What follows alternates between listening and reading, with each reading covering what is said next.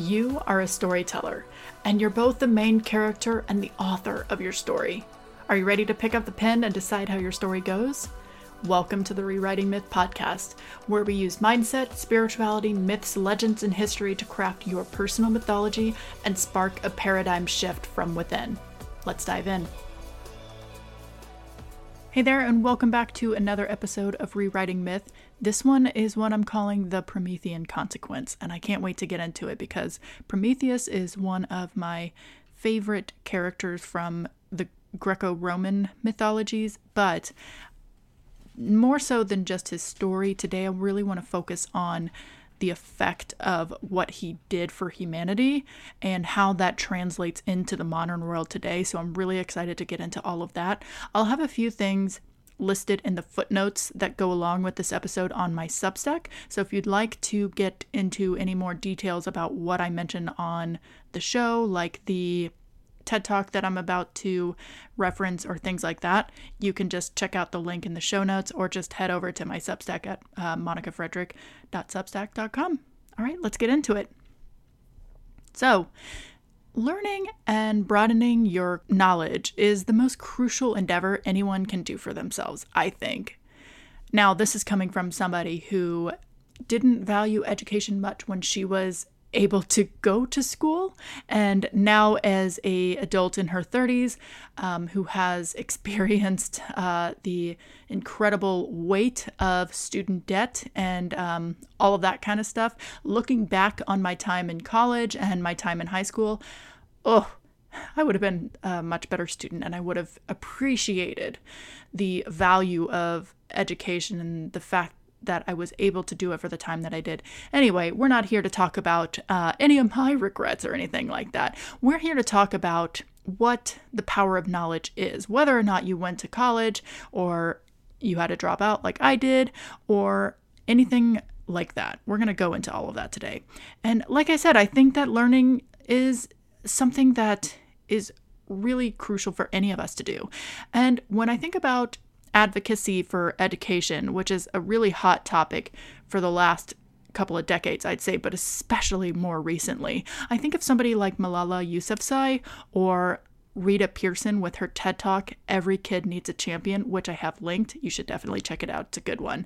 But yet, as widely accepted as a yearning for education is, there's always been this staunch opposition from creating accessible education from powerful groups like the Taliban, of course, in Malala's case, or lobbying against canceling student debt. We see a lot of that, especially with the recent overturning and things like that from the Supreme Court that has come up when it comes to canceling student loan debt.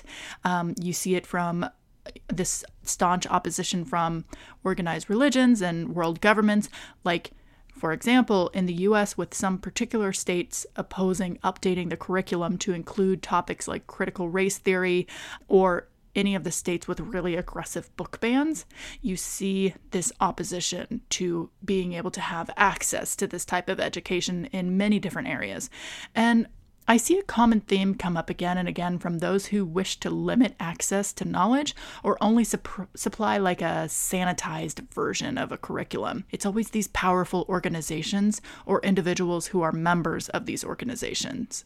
And we see this trope play out in many narratives throughout time, all the way back to the ancient world. Like in Genesis 2:17 in the Abrahamic text, with God's reaction to Adam and Eve eating from the fruit of the knowledge tree, or in ancient Greek mythology, with Zeus's intense and swift punishment of the Titan god Prometheus, which is where we're going to stay mostly here today in this episode. So, briefly, in this mythology, Prometheus, who is really the god of foresight and just a sense of innate wisdom, I think, he felt pity for the cold and starving humans of old with their limited access to tools and their lack of fire, and he decided to give them fire, going directly against Zeus's wishes. And Prometheus had a soft spot for humans, as he had previously helped them outsmart the supreme god Zeus before. And this is back when humans were debating what cut of meat to sacrifice to the gods and what cut of meat to give to themselves. And so Prometheus had helped the humans hide the edible meat with the intestines of the sacrificed animal being wrapped around the bones and the carcasses in the glistening fat. So that way, when Zeus had options between the pretty glistening fat wrapped ones and the ones where they wrapped the good edible meat in intestines and things like that, Zeus went after the prettier looking one. He based his decision off of appearance. And if you know anything about Greek mythology, then you know that's something that he does quite often. So after realizing he had been tricked, and probably with an incredibly bruised and sore ego, Zeus took fire away from the humans.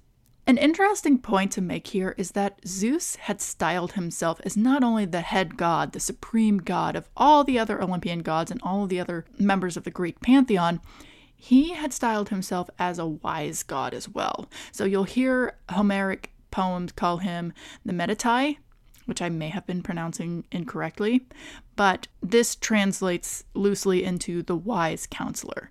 And Hesiod, who is an archaic poet, so this is about a few hundred years before the classical authors like Sophocles and Aeschylus and Euripides and all of those guys. So when Hesiod was writing, he wrote about Zeus in a similar way.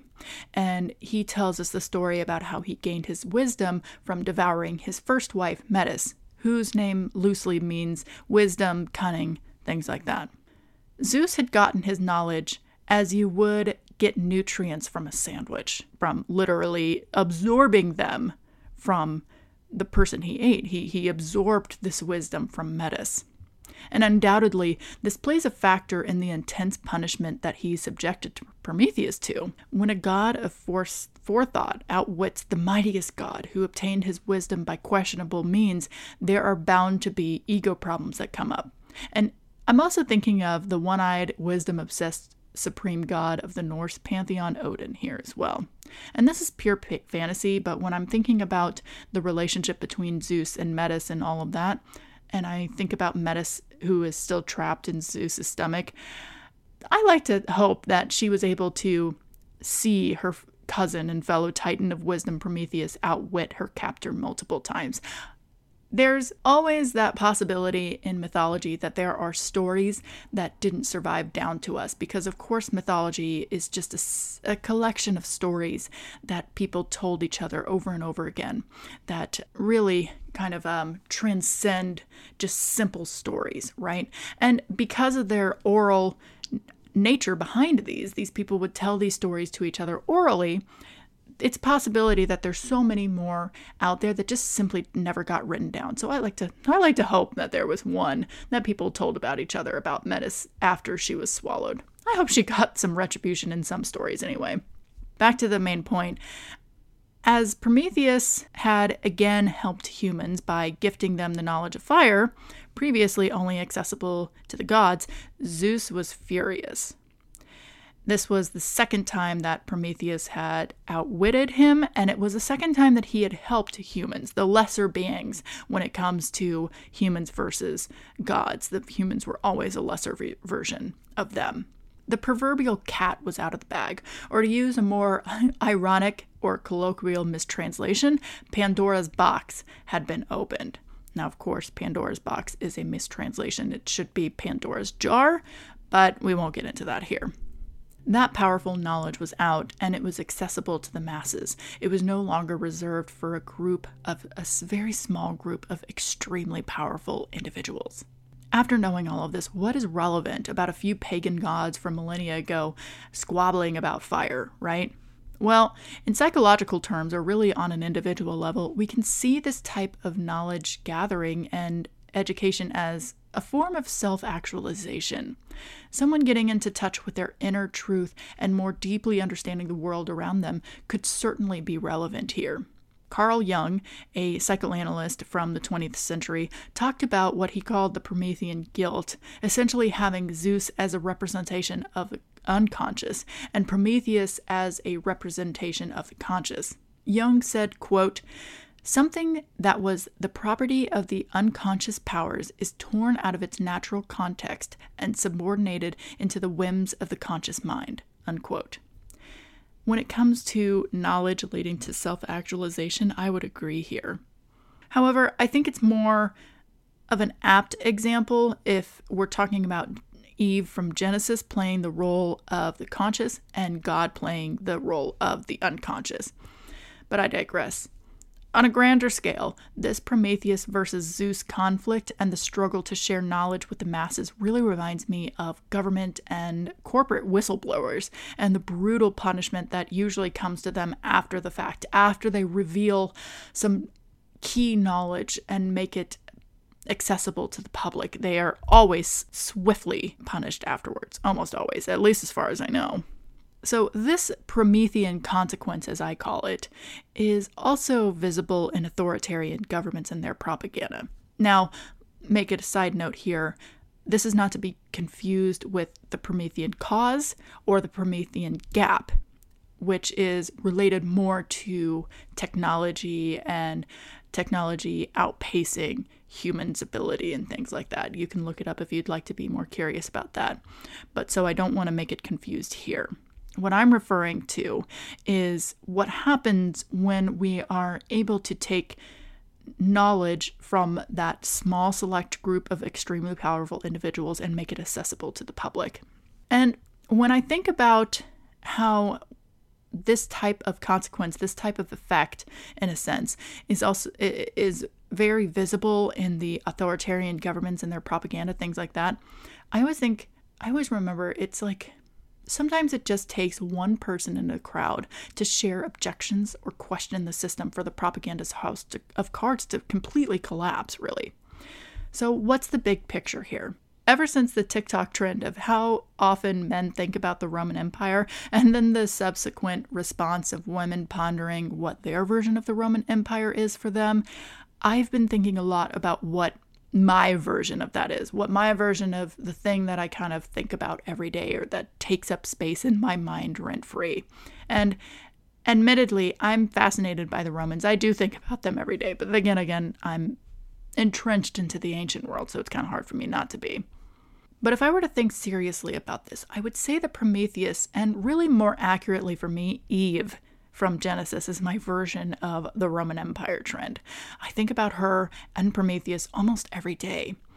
And as far as Eve goes, she's the one in the Abrahamic text that delivers humans from ignorance. She delivers the knowledge of what God knows, in a sense, to humans. Kind of shortens that separation between divinity and humanity, in a sense that the God of that text was not here for, in a sense. And in his own way, I think Prometheus did that as well. You know what they say, ignorance is said to be bliss, but is it really? Is it though? I don't think so.